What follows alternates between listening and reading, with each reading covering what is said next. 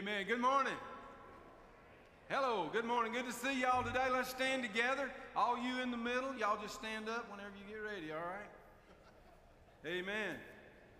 Is there a holiday today I forgot about? Hey, love y'all. Let's sing out and worship today and have a good time. Got some good stuff going on, all right? Sing it out.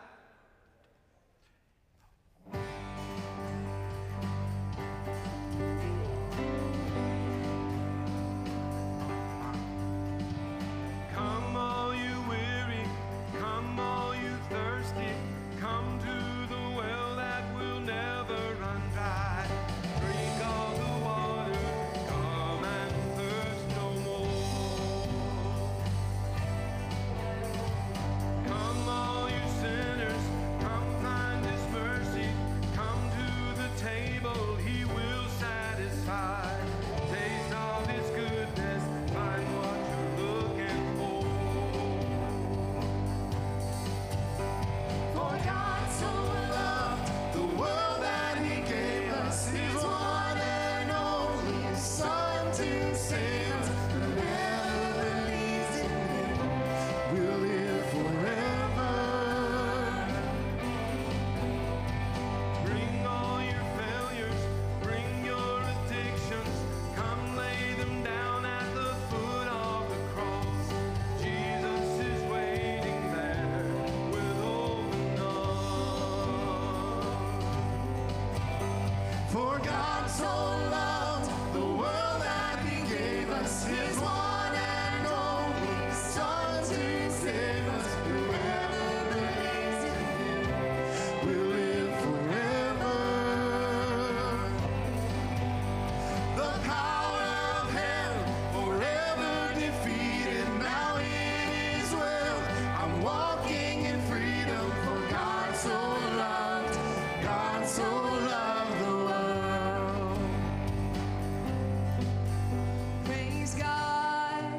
Praise God, from whom all blessings flow. Praise Him, for the wonders of His love. Praise God, from whom all blessings flow. Praise Him, for the wonders of His love. For God so loved the world that He gave us His one and only Son to save us. For God so loved the world that He gave us His one and only Son to save us. Whoever believes in Him will live forever. Amen, church. The Bring on Him forever defeated. now it is well. I'm walking in freedom. For God so loved the world. Bring all your failures, bring your addictions, come lay them down at the foot of the cross. Jesus is waiting, God so loved the world. Man, God so loved the world. Whew.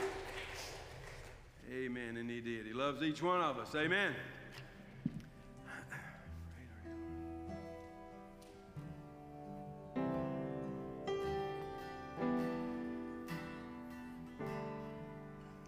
One, two, three, four, five, six.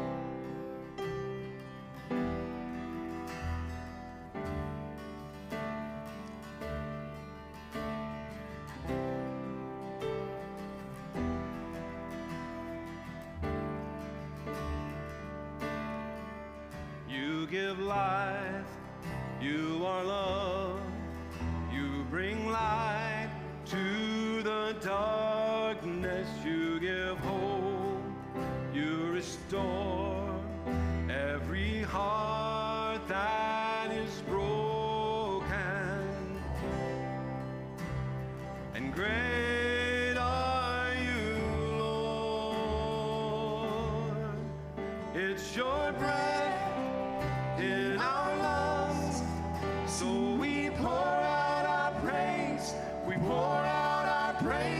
your breath in our lungs. So we pour out our praise to you only. Yeah.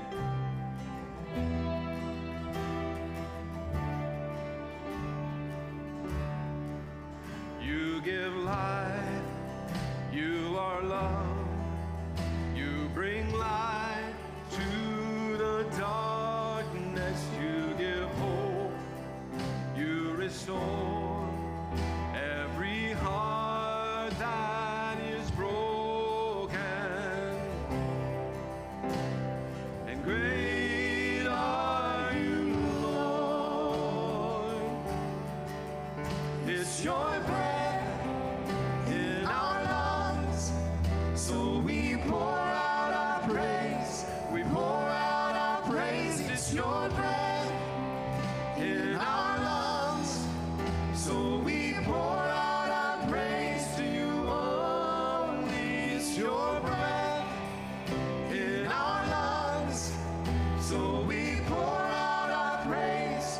We pour out our praise. It's your breath in our lungs, so we pour out our praise to you only.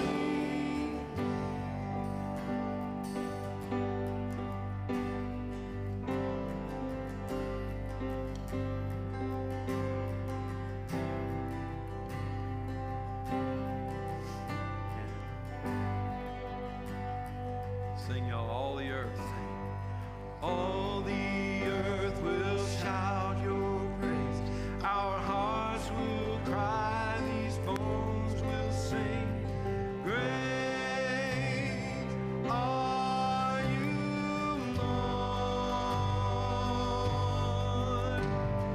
All the earth will shout your praise. Our hearts will cry, these bones will sing. Great are you, Lord. Come on, sing out. All the earth will shout your praise. Our hearts will cry, these bones will sing. Great are you, Lord. It's your breath in our lungs, so we pour out our praise. We pour out our praise. It's your breath in our lungs, so we pour out our praise to you only. It's your breath in our lungs, so we pour out our praise. We pour out our praise. It's your breath in our lungs, so we pour out our praise to you only. Amen. Tell you what, let's sing that chorus one more time, okay? It's your breath in our lungs. Sing it out, y'all. It's your breath. Sing it today. Come on. It's your breath in our lungs, so we pour out our praise. We pour out our praise. It's your breath in our lungs, so we pour out our praise to you only. It's your breath in our lungs, so we pour out our praise. We pour out our praise. It's your breath in our lungs, so we pour out our praise to you only.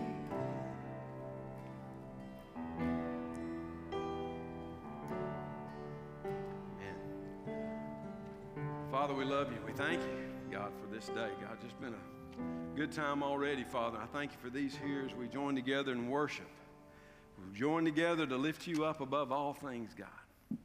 Thank you for this time together, God. Be with us now as we continue to worship your holy name. Amen.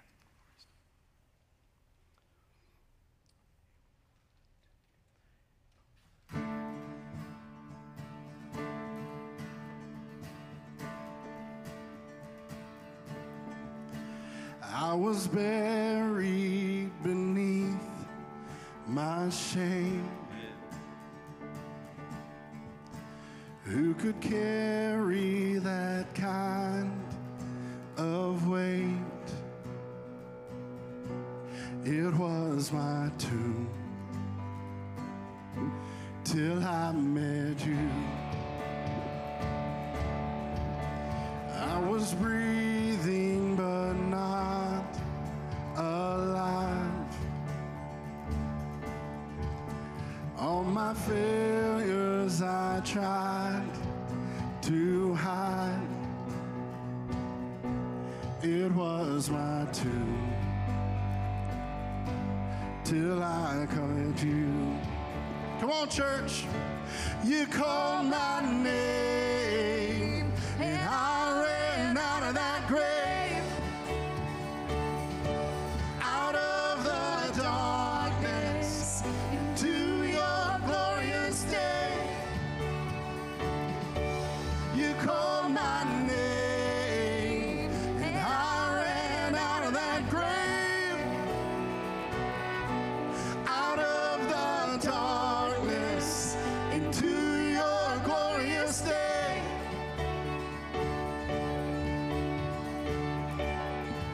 Sing it out, church.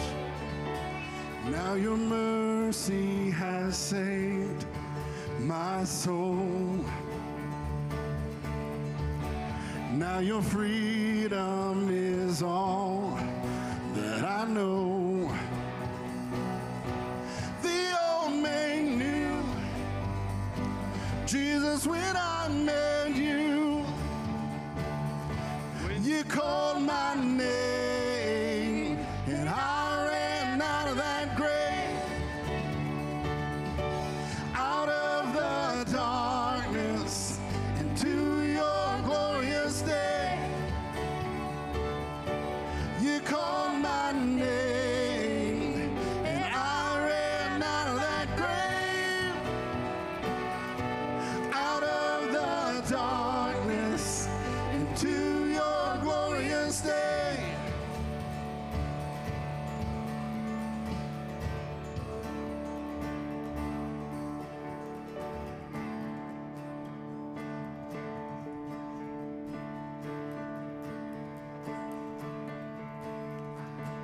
I needed rescue, my sin was heavy, but chains break at the weight of your glory.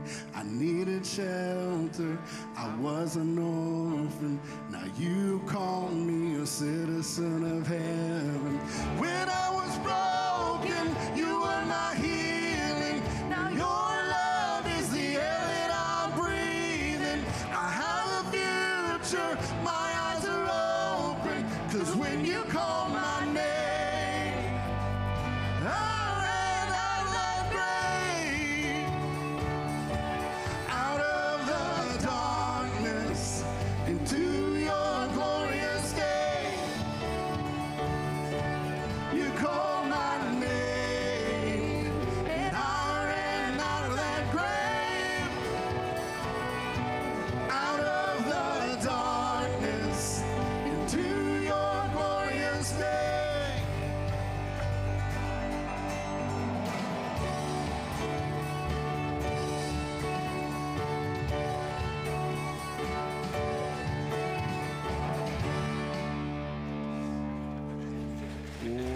Well, amen, amen. Y'all can be seated. You know what? Jesus did a lot of miracles. There's a lot of signs and wonders, but the greatest miracle he ever performed was calling us up out of that grave, out of sin, out of darkness, and up into his glorious day. Amen. We are so glad that you're here with us today at Airline Baptist Church. Whether you're a first-time guest or it's your first time here in a long time, or you just come back week to week, we're excited that you're here. And if you are a first-time guest, we've got a gift for you in the very, very back corner back there after church. You can go meet with Pastor Mike and his wife, and we got a gift just to give you for your appreciation and thanking you for being here with us. Listen, really quick, I want everybody, you know what I'm going to say. If you've been here, you know. I want everybody to pull your phone out. Pull your cell phone out. This is our new, well, it's not new at this point. We've been doing this for like a month. So this is our check-in service, the number you're gonna dial is gonna be on the screen up there. You're gonna text ALBC Connect to 77411. ALBC Connect to 77411. Text that, follow the prompts. Whether you've done it before, it'll be a different prompt if this is your first time doing this. Just give us a record of everyone who is here. And while you're doing that, I want to draw your attention really quick to these boxes up here. We are in the midst of our Christmas project. It's happening soon. We're running, I think the plan still is to leave kind of on the 29th, so we need these boxes back before the 29th. We've got a good job. Folks already returned the boxes. Of course, don't forget to bring $5 whenever you bring your box, and we've still got a few left. By my count, we've got, let's see, four empty boxes that still need to be taken. We've got a female, a 16, 18. We got all females, all 4 females who need a box, and then 1 box out of lid. So I got to figure out whose box this is. But yeah, so 4. Just let's get those 4 filled, brought back. Of course, with $5, you can give me the $5. You can put it with your box. You can drop it in the offering plate, whatever you want to do. That just helps us with the taking of the boxes there. So the list of what you need are beside them. Let's just keep worshiping, guys. We're glad you're here. Let's just keep worshiping. Dear God, we thank you, Father. We thank you for allowing us into your presence today as we worship you. As we worship you as the one who called us out, who called us by name and said, get up, come to me. Salvation is waiting. We're thankful for that, Father, because we couldn't save ourselves. Only you are capable of saving. And that's why we're here today, is to give you glory, to give you honor, and to make your name known throughout the nations. Let us never forget that. Let your spirit of worship continue to permeate this place as we lift you up. In your name we pray. Amen. And together again and just continue worship, all right?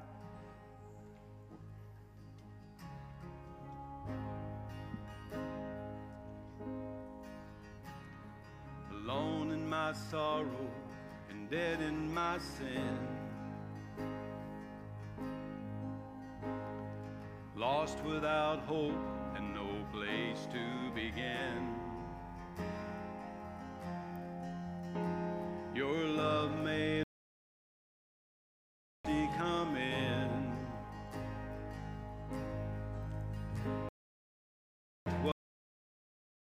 And my life began. Ash was redeemed, only beauty remained. And my orphan heart was given a name. That's good. My mourning grew quiet, my feet rose to dance. When death was arrested and my life began. Sing all. Oh, your grace so free washes over me. You have made me new, now life begins with you. Released from my chains, I'm a prisoner no more. That's good. My shame is a ransom he faithfully bore. He canceled my debt and he called me his friend. When death was arrested and my life began. Sing it, church. Oh, your grace so free washes over me. You have made me new, now life begins with you.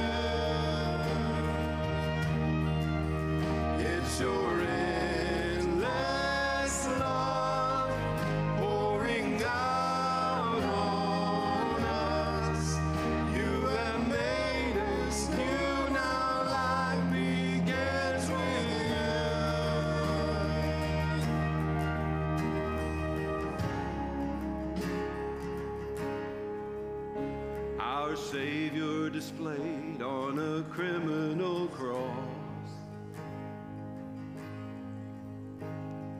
Darkness rejoiced as though heaven had lost. But then Jesus rose with our freedom in hand. That's when death was arrested and my life began. Sing it again. That's when death was arrested and my life began. Oh, your grace so free washes over me. You have made me new. Now life begins with you. It's your endless love pouring down on us. You have made us new. Now life begins with you. Come on, sing. Oh, we're free, free, forever and free. Come join the song of all the redeemed. Yes, we're free, free, forever, amen. When death was arrested and my life began. We're free, free, forever we're free. Come join the song of all the redeemed. Yes, we're free, free, forever, amen. When death was arrested and my life began. When death was arrested and my life began. When death was arrested and my life began. Amen. Man, thank you, Father. Brother Mike.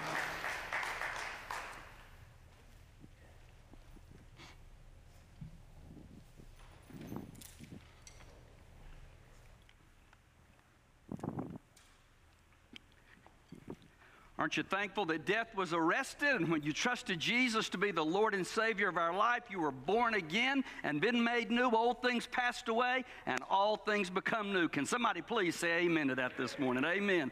The reality of a transformed life in Jesus. Well, it's great to see you in the house of the Lord today, and welcome to those who are watching online today. No better place I'd rather be. I understand some people are sick, and at the advice of their doctors, they're rightfully staying home. But for the rest of us, I'm telling you, because we've had it both ways, right? Church in the house is better than church on the sofa. Amen. Church in the Lord's house is better than church on the sofa. Take your copy of God's Word. We come to the conclusion of a journey today as we go through the book of 1 Thessalonians. We come to the end of chapter 5 today. The ending verses were too much to preach in 1 week last week. I'd still be here preaching it, so we divided that into 2 parts this morning. Practical principles for Christian living, part 2. Now, the reality is all of the Bible is practical. This is not some ancient history book, although it contains history. It's not some old archaeological book, although it's always archaeological accurate. At times, it's been scoffed and made fun of by the skeptics and say, well, that place doesn't even exist. Well, you just wait long enough, and they've uncovered some of the cities that the skeptics said did not exist. All of the scripture is practical, but these verses we're going to look at today and last week are so extremely practical to help all of us live the Christian life that God wants us to be. I'm so thankful that the Bible is absolute truth. Although written over 2,000 years ago, it still applies to our lives today. And if you have not been with us, or by way of review, had a pastor who used to say all the time, repetition is the mother of learning. If you keep hearing it, maybe we will remember it. And I remember him saying that over and over to me.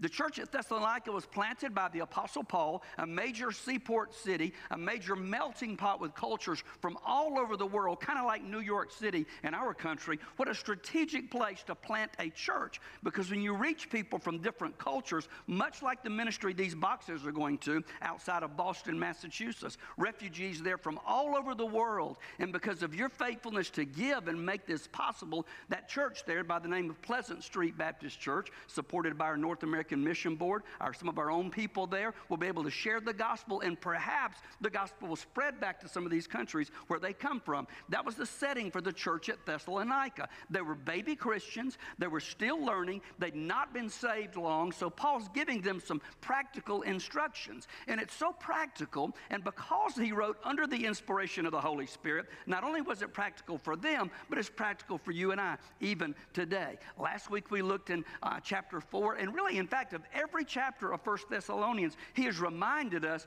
Jesus is coming again. Every chapter of this book, so we've kind of titled this whole series, People Get Ready. We better get ready. Jesus is coming again. Will it be in our lifetime? I think it may be, but if it's not, we are to live every day in readiness. The scripture says in the old King James Version, be ye therefore also ready, for in such an hour as you think not, the Son of Man cometh. So we see the signs of the times unfolding in our lifetime unlike ever before. But even in their lifetime, Paul said, you better be ready, because this is going to happen one day. Paul didn't know when it was going to be. In fact, Jesus doesn't even know. The Bible says only the Father knows when this event is going to occur. So we're to live every day in readiness, be ready for his return. If you have your copy of Scripture, turn to 1 Thessalonians 5, and if you're physically able, let's stand and give honor and reverence to the reading of God's Word as we wrap up 1 Thessalonians chapter 5 and verse 19. We'll go ahead and mention to you today, we've not said much about it, but 2 weeks from today,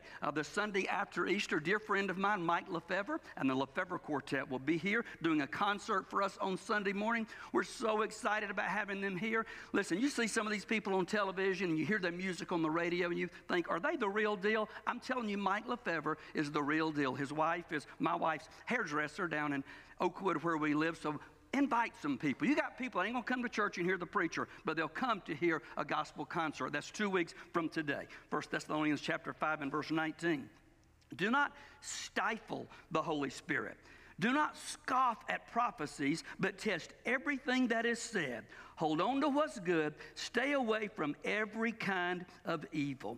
Lord Jesus, we pray that your Holy Spirit and your inspired word will be our teacher today. Speak to my heart, speak to the heart of the folks here and those that are watching and those that will download and watch later on. God, we thank you for the supernatural inspiration of your word. I pray that it will penetrate our hearts right where we need to be touched today. God, I pray you'll speak to my heart and help me to make adjustments that'll make me more like Jesus. And Lord, for anyone under the sound of my voice that may be unsure of their relationship with you, we pray that today is the day of their salvation. They'd make the most important decision anybody could ever make.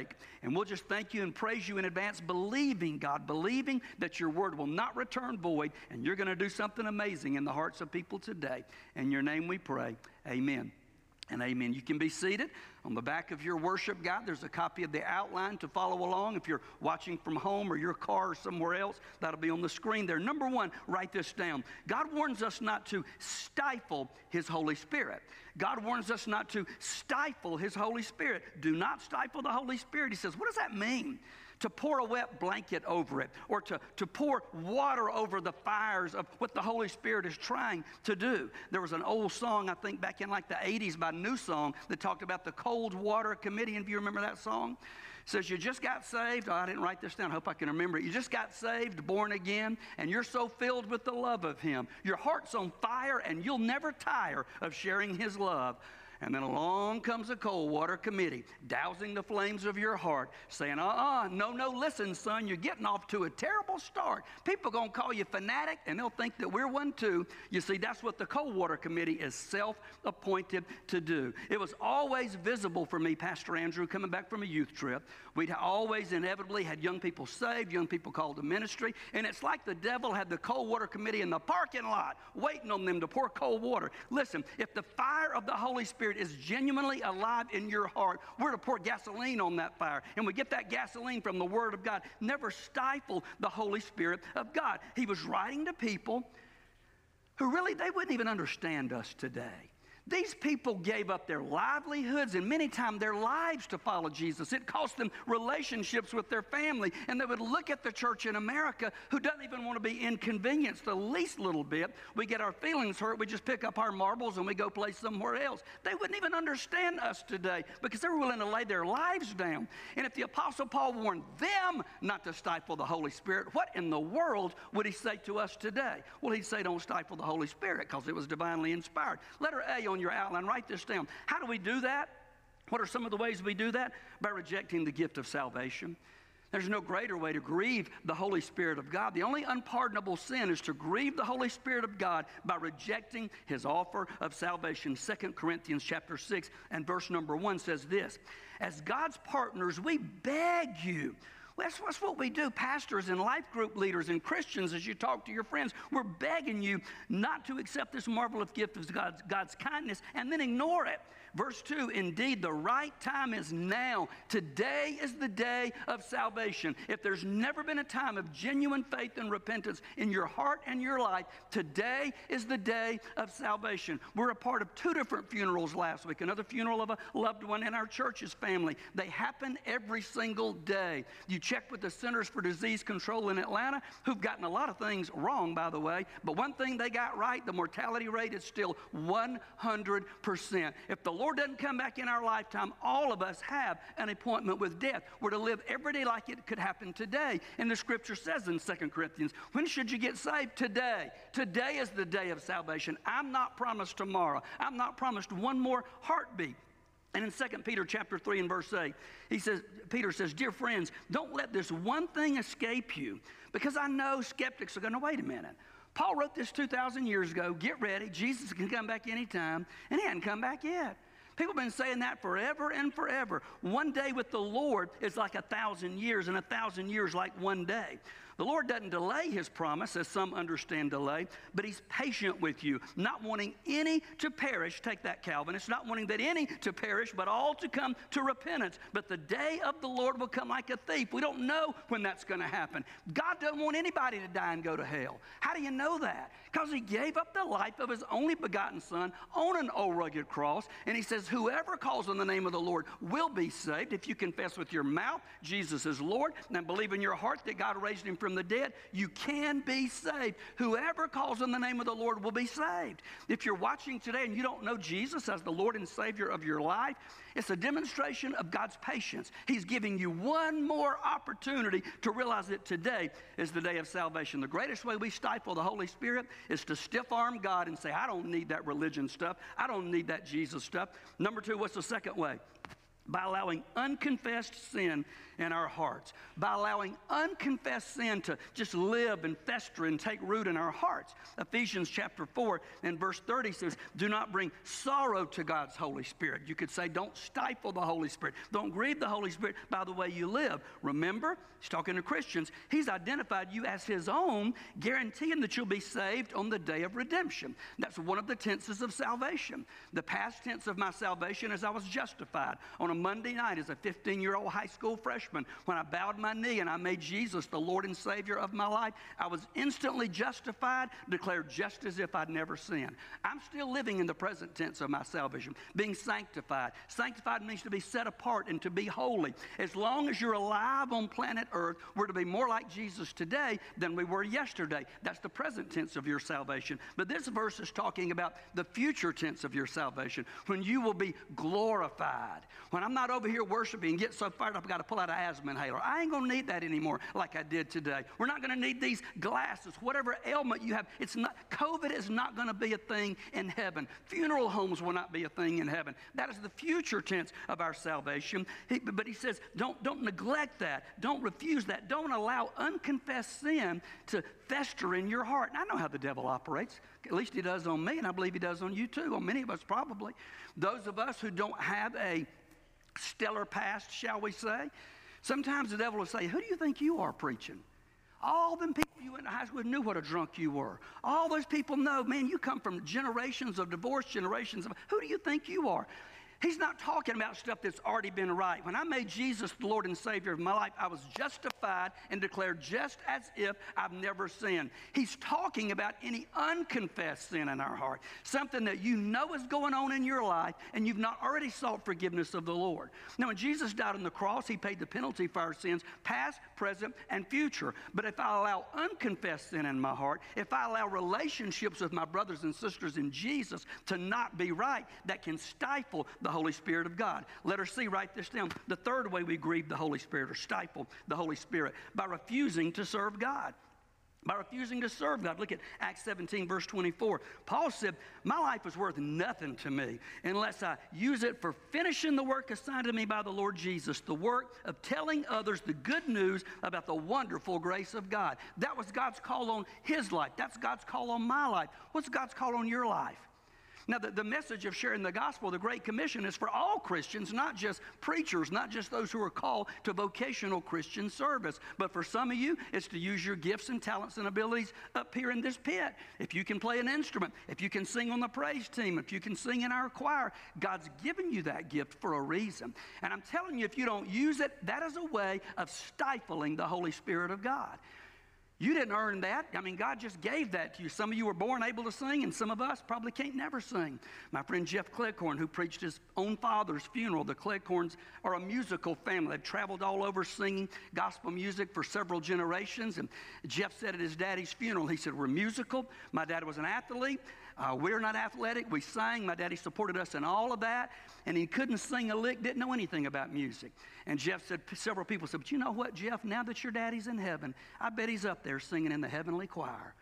And Jeff said, well, you know what, God's a God of miracles, but I doubt my daddy can still sing in the heavenly choir. Well, he's just, of course, cutting up about that. If God's given you a gift, if you've got a heart for babies, now we don't have a lot of babies around here right now, but we got one on the way in our family, a grandchild. If God's given you that heart to rock and love babies and you're not high risk for COVID or anything, you ought to come and see somebody say, how can I help? If you've got a heartbeat and you can shake a hand, you ought to serve on our First Impressions team. You have a heart for other people. I say it's one of the most important ministries of this church is our First Impressions team. You know why? Because you never get a second chance to make a good first impression. God's gifted you some of that with the gift of gab to love people and welcome people. Whatever giftedness God has given you, if you're just sitting in a pew and you're not using your gifts and abilities, God can take those away, and it's a way of stifling the Holy Spirit of God. Letter D. You know what else would do that? When you refuse to forgive other people. We talked about unconfessed sin in our own heart, but letter D, Ephesians 4:32. This was, I still remember to this day, over 32 years later, part of our premarital counseling with Pastor Bill Ricketts. He talked to us about this verse. Be kind to each other, tender-hearted, forgiving one another, just as God through Christ has forgiven you. Why in the world did Bill Ricketts talk to us about that in premarital counseling? Because one sinner plus one sinner is double trouble. Because married folks, you think you know somebody until you marry them and live with them, and you find out we're not as similar as we thought we were. We have different things that rub us the wrong way. Be kind to one another, tender-hearted, forgiving one another, even as God in Christ has forgiven you. So listen, if Jesus will forgive all of our sins, who are we to withhold forgiveness from somebody else? It grieves and stifles the Holy Spirit of God when you refuse to forgive, because he knows all of it. The secret stuff that nobody else knows, the messed up relationships that maybe only you and that person know about. If God can forgive the worst of sins in my life, he can forgive the sins of anybody else. Now you say, well, they've not asked me for forgiveness. They've not apologized. They've not made that right. We have to have a spirit of forgiveness. There has to be a willingness to forgive, because you know what bitterness is, right? Refusal to forgive is bitterness. And bitterness is like drinking poison and hoping it kills the other person. They're probably going on about their life and have no idea you're angry and bitter at them. But when you refuse to forgive, even if they never come to you and make it right and ask for forgiveness, you better have a spirit of forgiveness and not harbor that, because Hebrews talks about a root of bitterness that can take root in your heart, and that will destroy you and not the other person. Well, that's some practical things about stifling the Holy Spirit of God. Number 2 on your outline, write this down.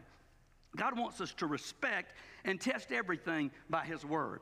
God wants us to respect and test everything by his word. 1 Thessalonians chapter 5 and verse 20. Do not scoff at prophecies, one translation says. The Message, which is a paraphrase, not a translation. Sometimes they get it right. Sometimes I think they're off. But I think the Message paraphrase of this verse is pretty good. It says, don't stifle those who have a word from the Master. Now, the word prophecy can have two different meanings in Scripture. It can mean forth-telling, where you're predicting things that are to happen yet to come, some of the messianic prophecies that have been fulfilled. But in our culture today, I think it's more of a foretelling, a declaring of the gospel, a preaching of the gospel. So that's why he says, don't stifle those who have a word from the Master. God expects us to respect the accurate, listen, the accurate preaching and teaching of God's word.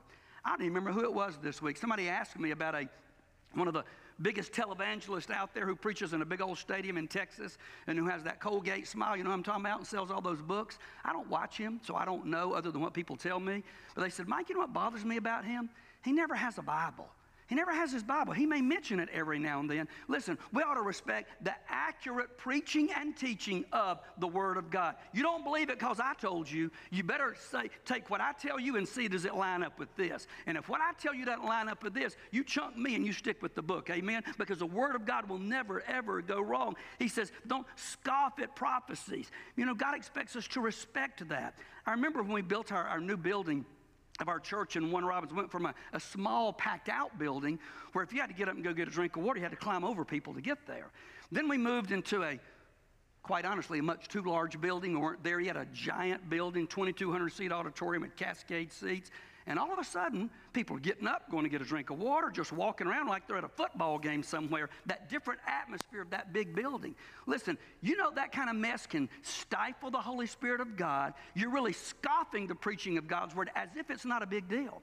When I was younger, it was writing notes and tucking them up and passing them down the row. Any of y'all remember that? You had to tuck it a certain way or put it in a girl's locker at school. Y'all didn't do that? Am I the only one that did that? Anyway, okay, that's just my sins, I guess. But now we don't necessarily pass notes. We text. We do stuff like that, or we just get up and leave. We break our neck sometimes, be the first one out of here, as if the restaurant, as if Rabbit Town's going to run out of chicken. They're not going to run out of chicken. Now, understand in this atmosphere of COVID, for some of you, it is wise for you to go out first so that you're not around other people if you're high risk. I get that. But if all you're doing is rushing to beat everybody else, you know that can stifle the Holy Spirit of God. You know, if somebody's sitting near you, the Spirit of God's dealing about salvation, and you just jump up and make a scene and get out of here and go out the door, you know that can distract somebody from listening to the Holy Spirit of God when you do that.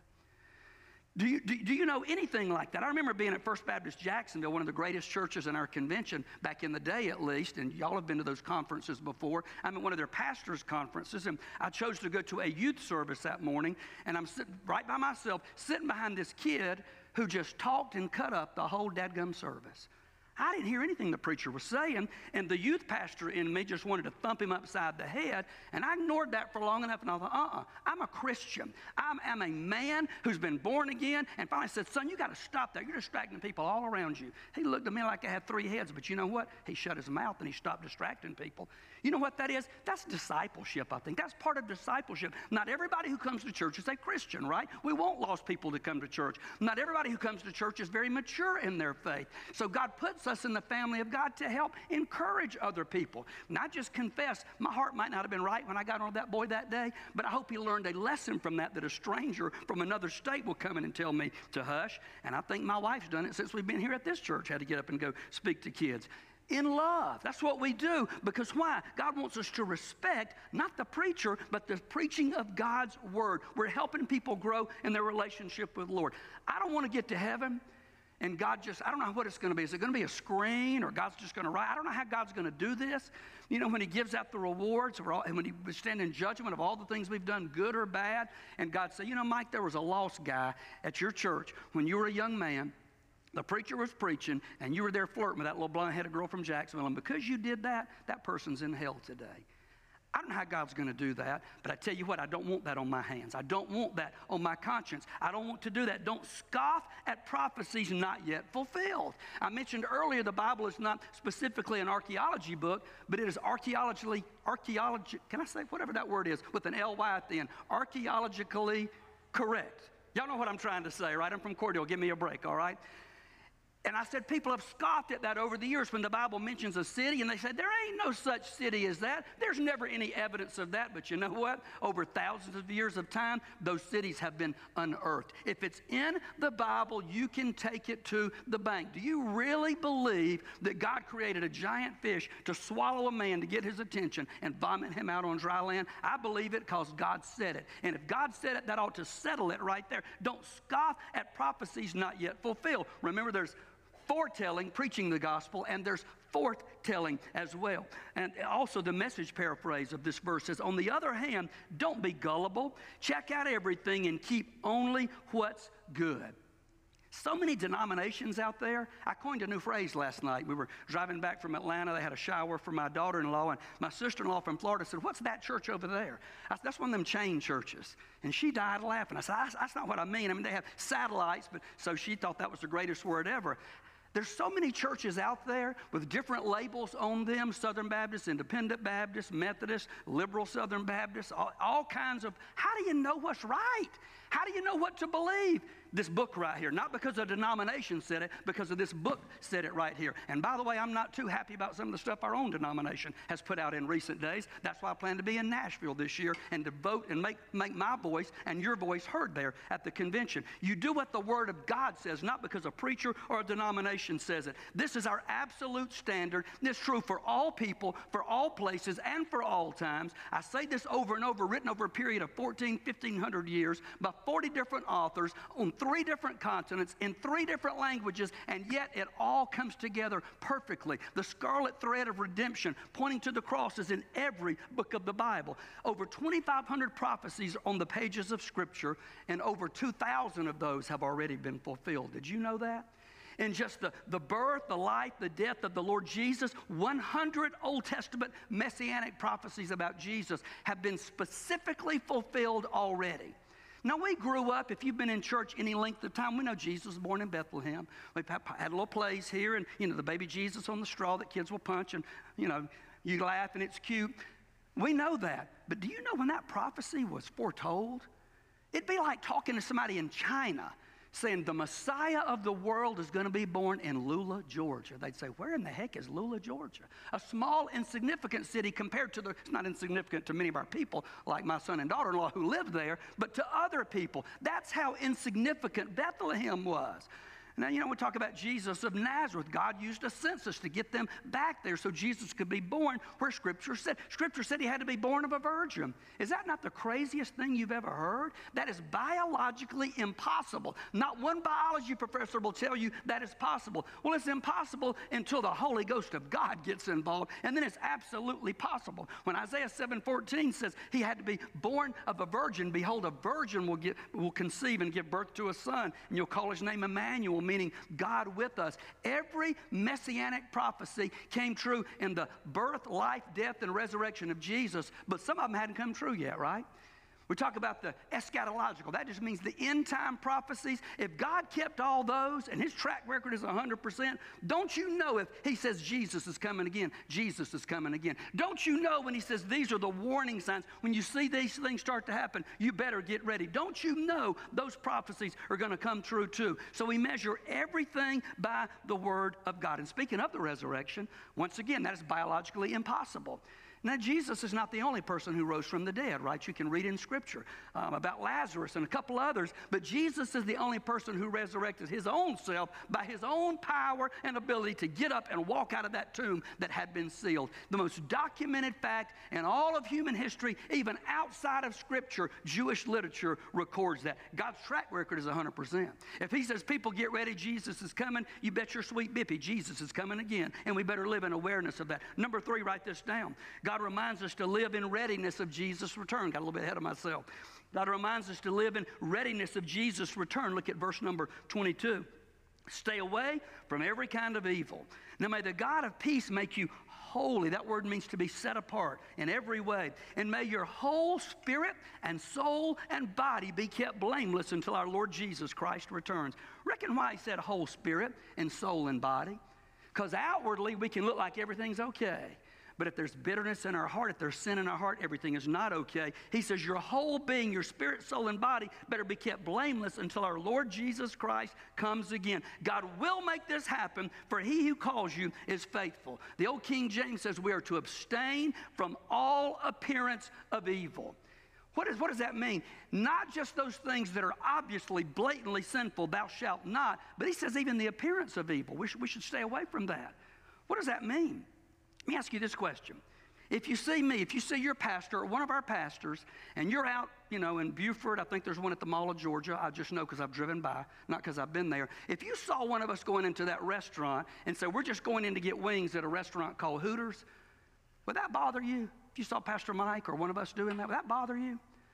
Now, what if we just like their wings? I've never had them. I have no idea. But I'm just giving you an argument other Christians have given me.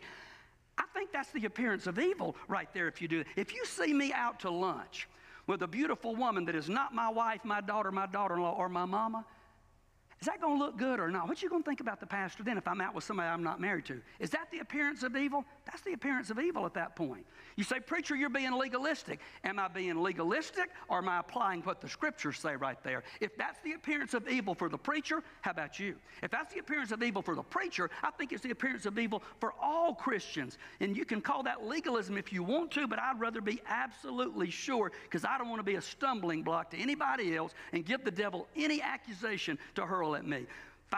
Chapter 5, verse 22, stay away from every kind of evil.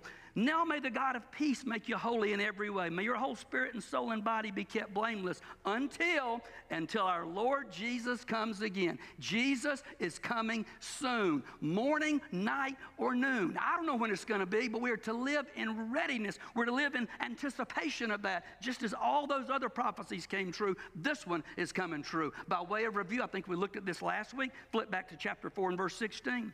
For the Lord himself will come down from heaven with a commanding shout, with the voice of the archangel and with the trumpet call of God. First, the Christians who have died will rise from their graves. I was able to encourage the family of Brother Ted Arnold, who we celebrated his life on Friday over in Noonan. He'll be buried tomorrow at a military cemetery there in Canton. Brother Ted is one of these who knew Jesus. First, the Christians who've died will rise from their graves. Then together with them, we who are still alive and remain on the earth will be caught up, snatched away, raptured, if you will, to meet the Lord in the air. Then we will be with the Lord forever. And he says, you ought to preach that to scare the snot out of people. Is that what it said? You ought to preach that to get people down the aisle. That's not what it says. He says, encourage each other with these words. For the child of God, that's not frightening. For the child of God, that is encouraging that Jesus is coming again. All the troubles and heartaches and the mess on this world, I've told y'all I've had the television news off since Wednesday after the election. I just don't need to listen to all of that. I pray people get it right. I pray they do what they're supposed to do. But Jesus is going to still be Lord, and Jesus is coming again, and I don't need to get caught up in all of that. Now listen, I'm not saying we ignore world events.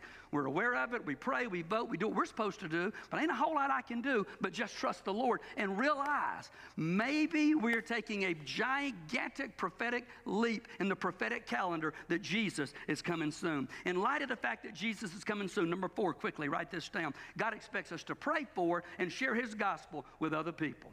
God expects us to pray for and share his gospel with other people. Verse 25, dear brothers and sisters, pray for us. We pray for one another. We pray for God to prepare the hearts of lost people. When they hear the gospel, whether it's from you or somebody else, they receive the gospel, it'll take root in their heart. We pray for one another to be bold enough to share the gospel, because you may be the only Jesus some folks ever see. They might not come to this church to hear me preach or to hear the Lefebvre Quartet, either one. But God put you in their path. God put you in their classroom. God put you in the cubicle beside them. We're to pray for God to prepare their hearts, and we're to pray that our hearts are open and obedient to share the good news of his gospel. God wants us to demonstrate his love to others. 1 Thessalonians 5:25, he says, greet all the brothers and sisters. Pray for us. Well, I like that translation in this culture, quite frankly, a little bit better than the old King James that said, greet all the brothers with a holy kiss. Brothers, I'm not interested in that, all right? We'll just do a fist bump or something. But culturally at that time, that was okay. I laugh because I remember years ago I went to Brazil right by myself. Nobody went with me. I was supposed to go preach a pastor's conference, and I got vertigo. You know about that, don't you, Lindsay? I got vertigo at the last minute. I prepared all my messages. I was ready to go, and my doctor said, if you go, Mike, you'll be a burden on those people. So I believe you know Jimmy Moneypenny from Warner Robins. I had to give all my messages to Brother Jimmy. I didn't get to go.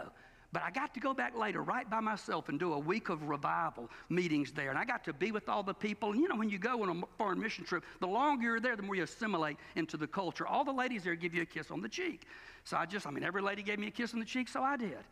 And then I get back to my church, and the first little lady I greeted, I gave her a kiss, and I nearly had a stroke. Thank God she was older, and it didn't bother her, but I had to reacclimate myself back to America. We don't necessarily do that. John chapter 13 and verse 35 says, your love for one another will prove to the world that you're my disciples. Putting the outline of a fish on your car don't prove you're a disciple. Wearing a Christian t-shirt doesn't prove you're a disciple. Nothing wrong with any of those things, but he says your love for one another. And hey, if I can just brag on this church does that as good as any church on the planet I know. This is a loving church that proves to one another that you are my disciples. And even when I say that, I'm fearful we'll let our guard down. I'm fearful we'll start believing our own press that we are, because we are, but we can never take that for granted. We always work on that. When whoever walks through these doors, you don't know what they've been through in the last week. They might have buried a loved one last week.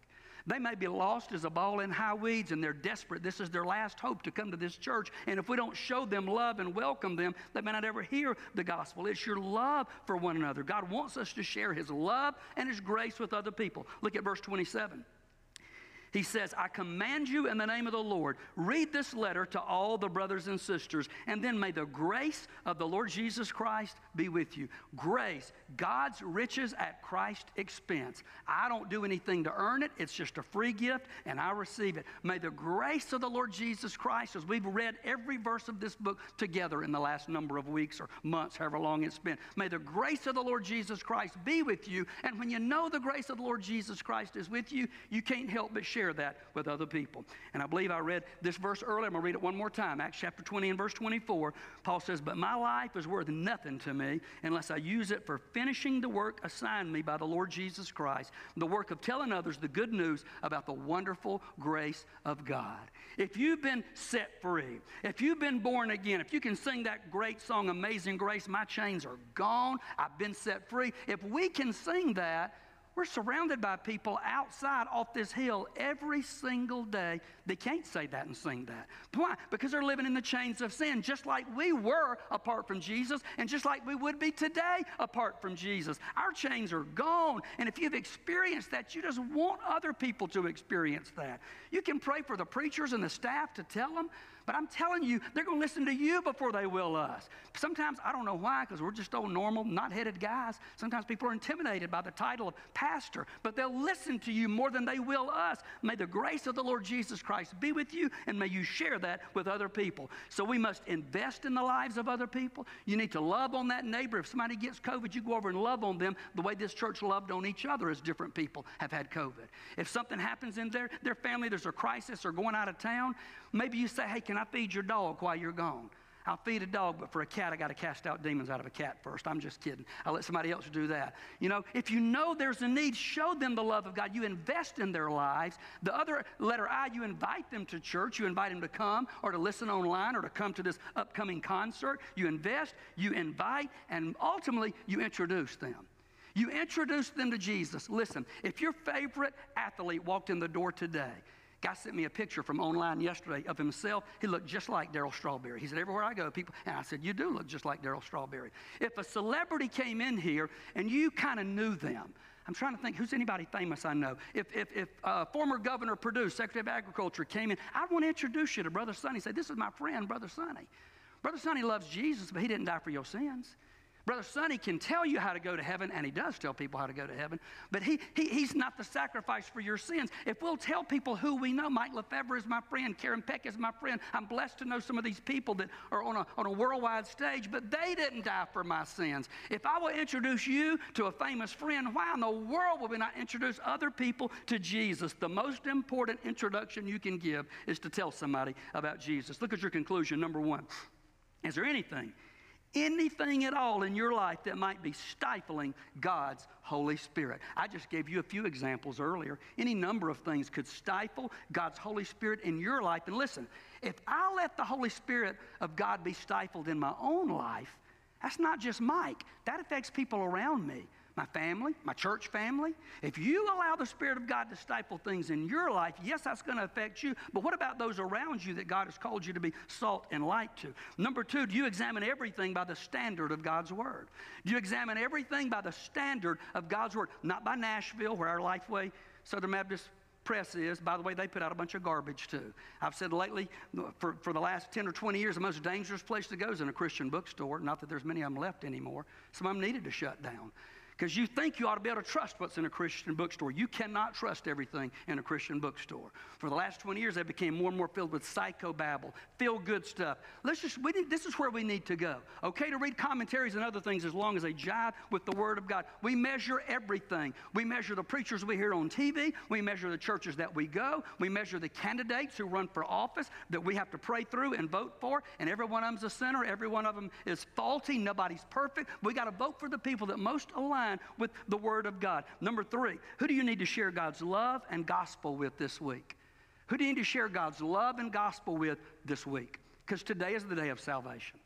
I don't know that I'll be back next Sunday. One of these guys may be preaching next Sunday if God sees fit to call me home. I pray not, because I got a grandson to spoil and teach about Georgia football. But if the Lord calls me home, I'll be absent from the body and present with the Lord. I don't know when that's going to happen. So not only is today the day of salvation, but when the Spirit of God speaks to your heart about witnessing to somebody, that's today, because you might not ever pass that way again. God may never put them in your path again. And what is the gospel? We talk about sharing the gospel. It is the death, the burial, and the resurrection of Jesus for my sins, for your sins, for the sins of the world. Is it good to invite people to church? Yes, please do. Please invite people to church. It's good to do that. Is it good to be a good neighbor and love people? We've already said they know we're Christians by our love. But the gospel is the only thing that will save anybody. A chicken casserole ain't going to save them. It'll show them that you love them. But it's the gospel that is the power of God unto salvation to everyone who believes. And then number four, if this isn't right, you ain't going to share the gospel probably. Are you sure that you are ready to rapture? Are you certain that you're ready to rapture? We should always be ready, but I just got to tell you, in my lifetime, I've never felt the sense of urgency like I do right now.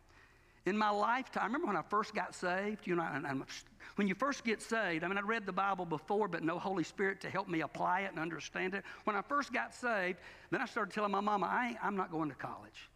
She looked at me like, have you lost your mind? I said, Mama, the Lord's come back. I don't need to do that. She said, well, he might, but yours to prepare your life and live your life. So I went to college, and here I am all those years later. I don't know when it's going to be, but I do feel a greater sense of urgency today than I did as a brand new Christian. I feel a greater sense of urgency, and if we really believe that, ladies and gentlemen, we can't live like the rest of folks live. We're to be different. We're to be a shining city on a hill, and God strategically placed us on a hill. We're to live our lives in such a way that they see our good works, talk about what a loving church we are, but most of all, that verse doesn't stop there, and glorify our Father who's in heaven. You can't glorify Him if you don't know Him. Today is the day of salvation. Do you know Him? Are you sure for heaven as if you've already been there 10,000 years? Has God spoken into your heart to share the gospel with somebody else and you keep putting it off? Let's get busy. And let's realize and let's live like He could come back today. People, get ready. Let's pray together. Lord, how I love your word. I think about that old hymn right now, Wonderful Words of Life. Sing it over again to me, Wonderful Words of Life. God, I love when I get a sweet note from my kids. Lord, I nearly cried when I read that sweet birthday card from my mama recently, how it touched my heart. But God, there's nothing like your word. There's nothing else that is supernatural like your word. Give us a hunger and an appetite to realize we're not going to have the best day we could possibly have. We're not going to live life to the fullest. We're not going to be able to experience that abundant life that Jesus talked about in John 10:10 if we're not reading your word every day, going to your divine instruction book. Lord, we already known as the most loving church around. God, I pray we'll be known as the most Bible-centered church around. I pray we'll be known as the most gospel-obedient church in this area. Lord, move us out of our pews and off this hill to impact our community and our world with the good news of the gospel. Lord, I'm so thankful that almost every one of these little boxes for Boston has been taken by a loving church member of this church. God, more than that, I pray these boxes will be used to point children and families from around the world to Jesus. God, affirm, bless the people that are doing that. But God, at the same time, show us you're bringing the world to Hall County. We have people here from different tribes and nations, different ethnicities, different languages. Lord, help us to open our eyes and realize the fields are white unto harvest right here in beautiful Northeast Georgia. So may we be obedient, Lord, because you're worthy. You're worthy. We ought to tell people because they need to experience what we have, but ultimately it's about your glory. The greatest way I can bring you glory is to point somebody else to you. So God, I pray right now for the soul that's unsure of their relationship with you. They've never been saved. Maybe they've been baptized, been through the waters of baptism. There's no peace in their heart about their salvation. God, show them all they did is get wet. Somebody just may need to flat out get saved today, or somebody watching online message us that they did that. Or maybe there's somebody that has professed you as Lord of their life, and they're absolutely certain of that, but they've never taken that next step of obedience to follow you in the waters of baptism, to just declare they're not ashamed of you. God, whether it's here locally or somebody watching online, give them the boldness to go here or to their local church, wherever they're watching, and say, I need to be baptized. I need to let people know I'm not ashamed of Jesus. Lord, for maybe there's a person or somebody that's been visiting our church and they've been praying, they've been seeking your will. It's a big deal, the church that we join. It's a big deal, the church that we decide to lock arms and serve you with. Lord, if there are those that have been seeking your Holy Spirit and your will for their life, and if you've shown them that that would be Airline, God, I pray they'd let that be known today. And this loving church family will hypothetically, virtually wrap our arms of love around them in this social distancing time we live in. We'll love them and serve you together. Burden our hearts for the lost. Lord, some folks just maybe want to come to this altar and pray for a lost coworker or family member. God, it is fitting as our nation is still in turmoil. As I looked at news online this morning, attacks of terrorists, even last night. Lord, this stuff just goes on with no stop, no police intervention. God, let that stuff be a reminder that the only thing that's going to matter 1,000 years from today is, do you have a relationship with Jesus? Lord, maybe someone just want to come and pray that you'll bring healing to our country. And Lord, we know there's no healing apart from your word. We can't rally around choices and decisions that don't jive with your word. So God, we beg you to send a great awakening like you've done before in this nation. We beg you to send a genuine, heaven-sent, Holy Ghost revival that'll sweep from coast to coast, and you turn our hearts to heaven. And God, you may see fit to do that one more time before Jesus comes again. So Lord, hear our prayers as we pray. For those who just need to stop praying and haul off and obey, help them to do that right now as we turn our eyes upon you, Jesus. In your name we pray. Amen and amen. Everything's okay between you and the Lord? You stand up and sing along this very, very familiar song. If you want to come and pray privately, you come and pray privately, social distancing. If you say, I need somebody to pray with me, Pastor Chase is here. We got other people who love to talk with you, pray with you. We'll step out and pray with you if we need to. Whatever you need, Jesus is. Look at me. I don't have all the answers, but I know who does. I know where to take you to find them. And together, we can search out the Word of God and find them. Whatever you need, Jesus is. Let's respond right now. Amen. Let's sing it together. Ready? Oh, soul, are you weary and troubled? No light in the darkness you see. There's light for a look at the Savior, and life more abundant and free.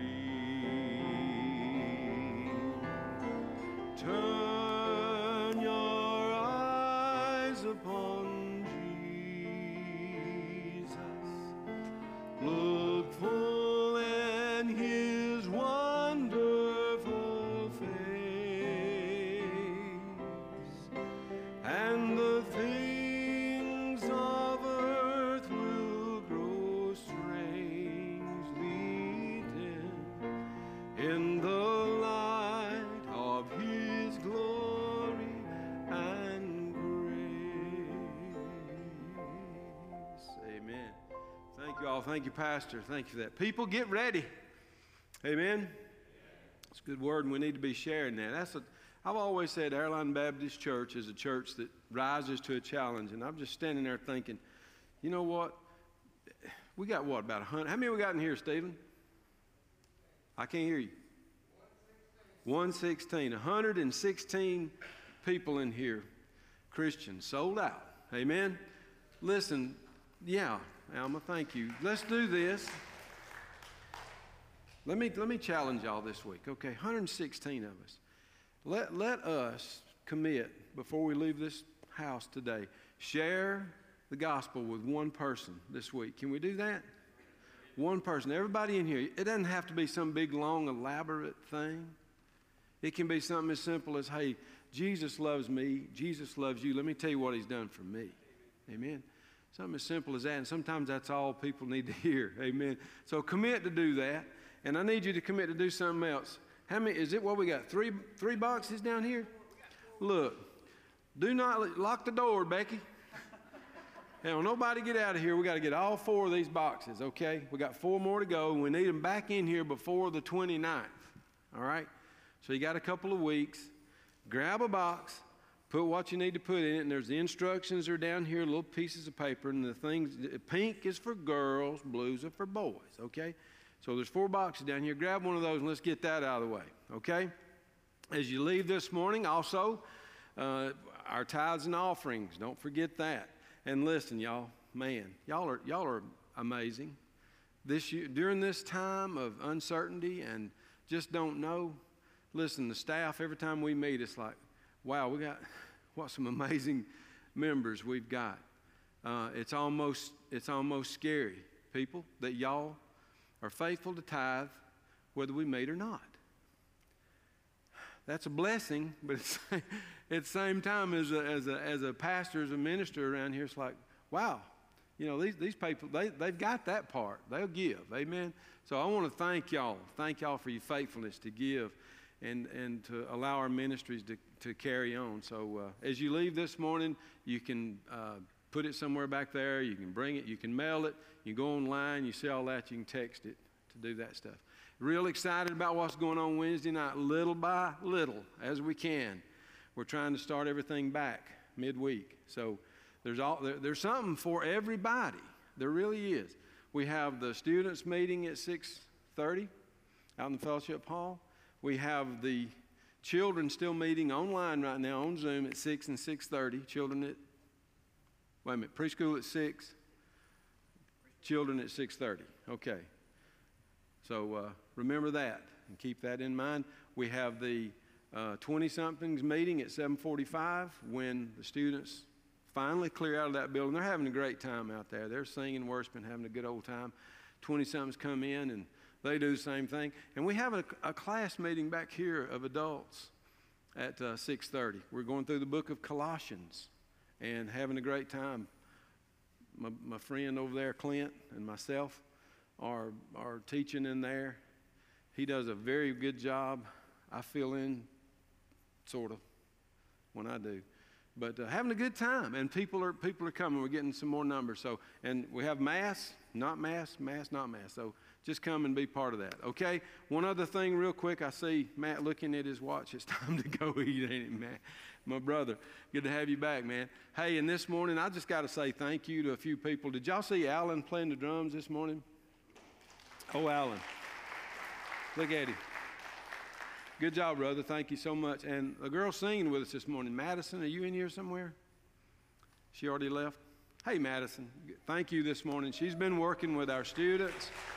But she's here and help this morning. Of course, good to have Matt back. And all the other ones back here who play faithfully. Wow, I love them and thankful for what they do. We're going to have choir practice today at 2. Real short, I promise. Got about two choir songs and a couple, 2 or 3 Christmas songs we need to go over because it's coming, okay? All right? And I'll be quiet. Y'all good? Amen.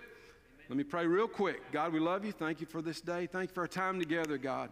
Keep us close to you and mindful of you in all that we do. Help us to be faithful and bold in our walk and our witness, that, God, we lead people to you.